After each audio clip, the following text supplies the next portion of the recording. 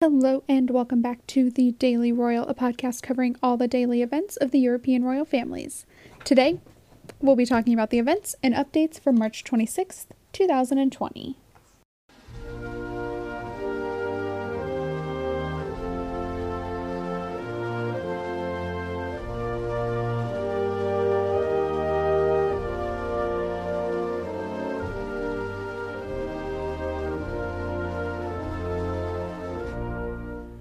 Starting off with the British royal family, we'll start with the biggest news. There wasn't a whole lot of information released today on Prince Charles and his life living with coronavirus. However, they did say he is still working, but just via telephone and teleconference and all of those things that the rest of the world is really doing. But it does sound like his symptoms aren't very serious. He's got it and he's living life. Very British of him.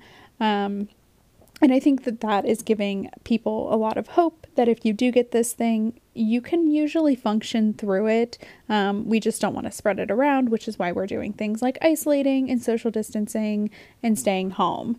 And then this evening, the royal family was promoting all day that this evening at 8 p.m. in the UK, that everybody should be doing this applause for the healthcare providers, which other European countries are doing as well. Spain has been doing it. The Netherlands does it.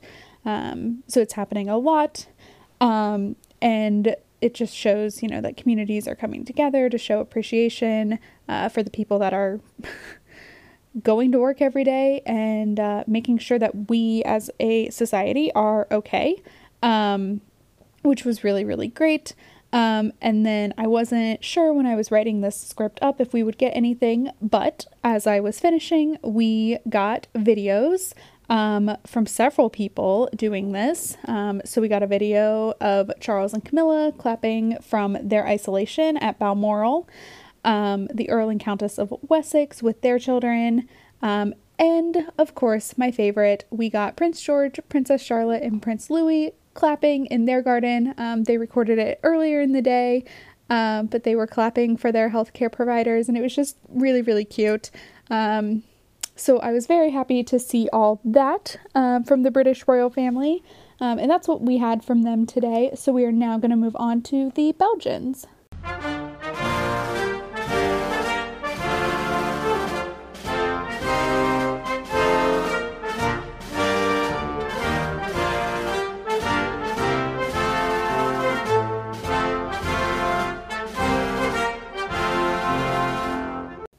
So today was a much lighter day for the Belgian royal family, at least in terms of what they posted on social media. The only thing that was posted was that King Philippe had a telephone conversation with the Belgian foreign minister about how all of the Belgian citizens that are abroad are able to get home.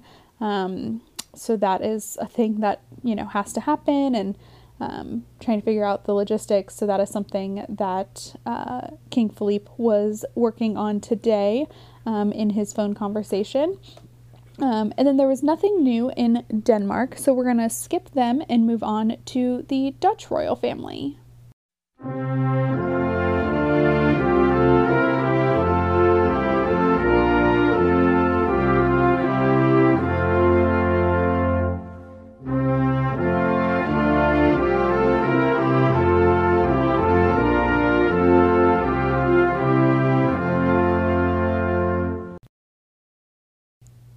All right, so this morning, King Willem-Alexander visited the Ministry of Foreign Affairs so that he could gather information on the crisis coordination activities that are happening. And also, this is the same department that is in charge of getting Dutch citizens home. So he was informed about all of the ways that the embassies and such are helping. And then he also gathered information on embassies and their staff and how they're doing in the countries that they're working in. So I didn't even think about this. But people of other countries are stationed essentially for their job all across the world. And so are they receiving care? I'm thinking specifically of like the Dutch embassy in Italy or in Spain, where those countries are on lockdown and are just horrific numbers are coming out of those two countries. What are the citizens of other countries doing? So the king was there to learn about all of that and gather information. And then Queen Maxima today FaceTimed into a local hospital where she surprised a series of nurses and expressed her support and thanks, and was able to have just conversations about the going-ons at the hospital and how they're doing, the nurses are doing, the doctors. And in a video released kind of afterwards, the hospital interviewed some of the people that she talked to, and they just seemed very surprised and grateful that a royal took time to speak with them. So that was really, really cool. And that is it for the Dutch royals. And now we're going to move on to Norway.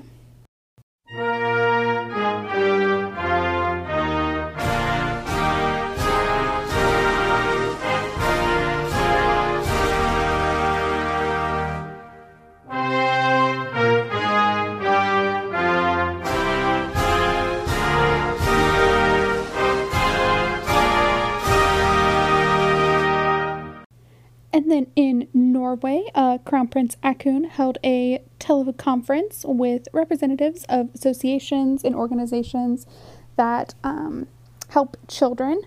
And so they talked about the shift in programming for the kids that they are helping, whether that be at home, in foster care, in orphanages, or other places. And this is, because kids are struggling just as much as adults are right now. They don't understand what's going on. Their structure is completely gone. And so these organizations are super important to kind of help bridge that gap and create some structure. And so the Crown Prince thanked them for that work and stressed how important it was. So that is it for Norway. And now we are going to move on to Spain.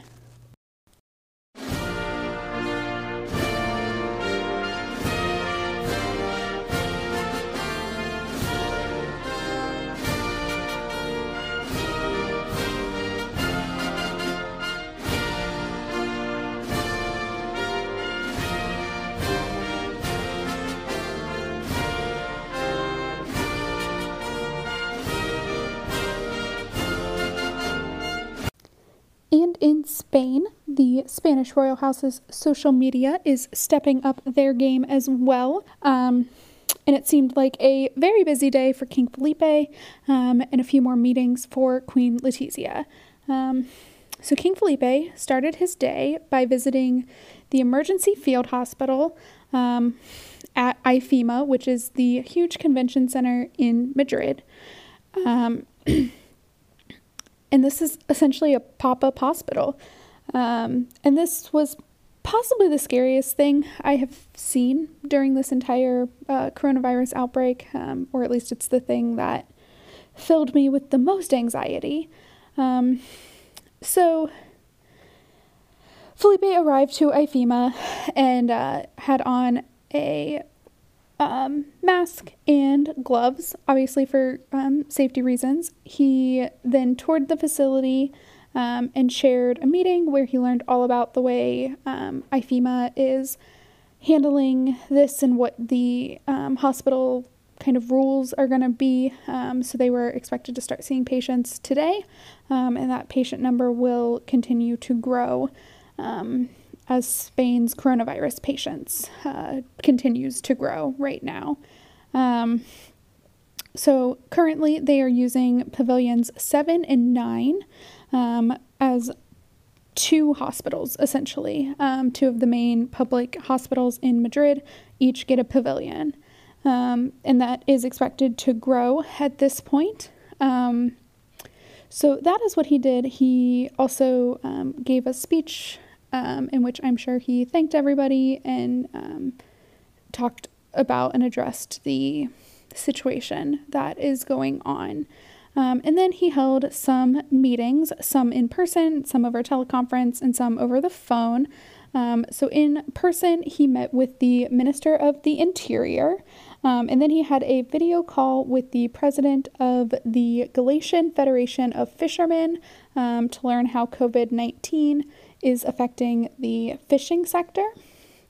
And then he and Letizia together held a video conference with the president of Mercadona, which is a supermarket chain in Spain. It's one of the largest, about distribution of food and how distribution is going right now. And then finally, Queen Letizia had a couple of telephone meetings, one with the president of a government agency that is set up to help people with disabilities, as well as the president of UNICEF Spain, about helping how UNICEF is helping the vulnerable children in Spain and how they are able to get supplies to carry out their mission. So that is what she was focused on today, and that is it for Spain. Another busy day of meetings, and now we are going to move on to Sweden.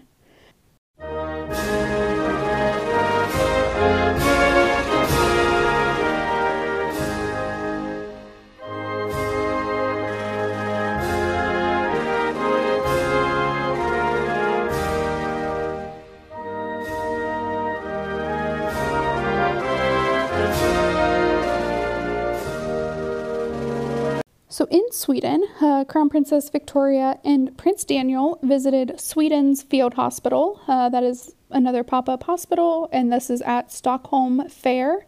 So they toured the facility, got information how the field hospital will work, and of course thanked them for all the work that they are doing to run this. And so similarly to the pop-up hospital in Spain, this is a hospital that is under the Swedish healthcare system, and will be used kind of as overflow for coronavirus patients. So that was what they were doing today, and that is it for the rundown of the daily events of the royal families. And now we're going to go on to the second and final part of the history of the Dutch royal family.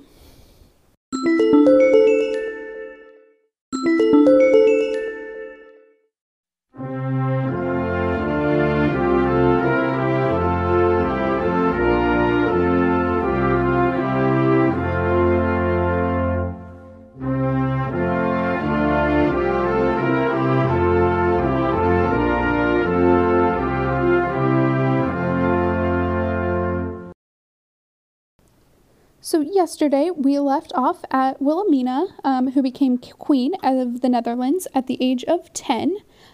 So because of that, her mother served as regent for 8 years. So we will start there with Queen Emma. So Emma was an educated regent. She focused on meeting with the cabinet ministers every 2 weeks, and observed all the laws placed on a monarch, and believed strongly in the Constitution and abiding by a constitutional monarchy.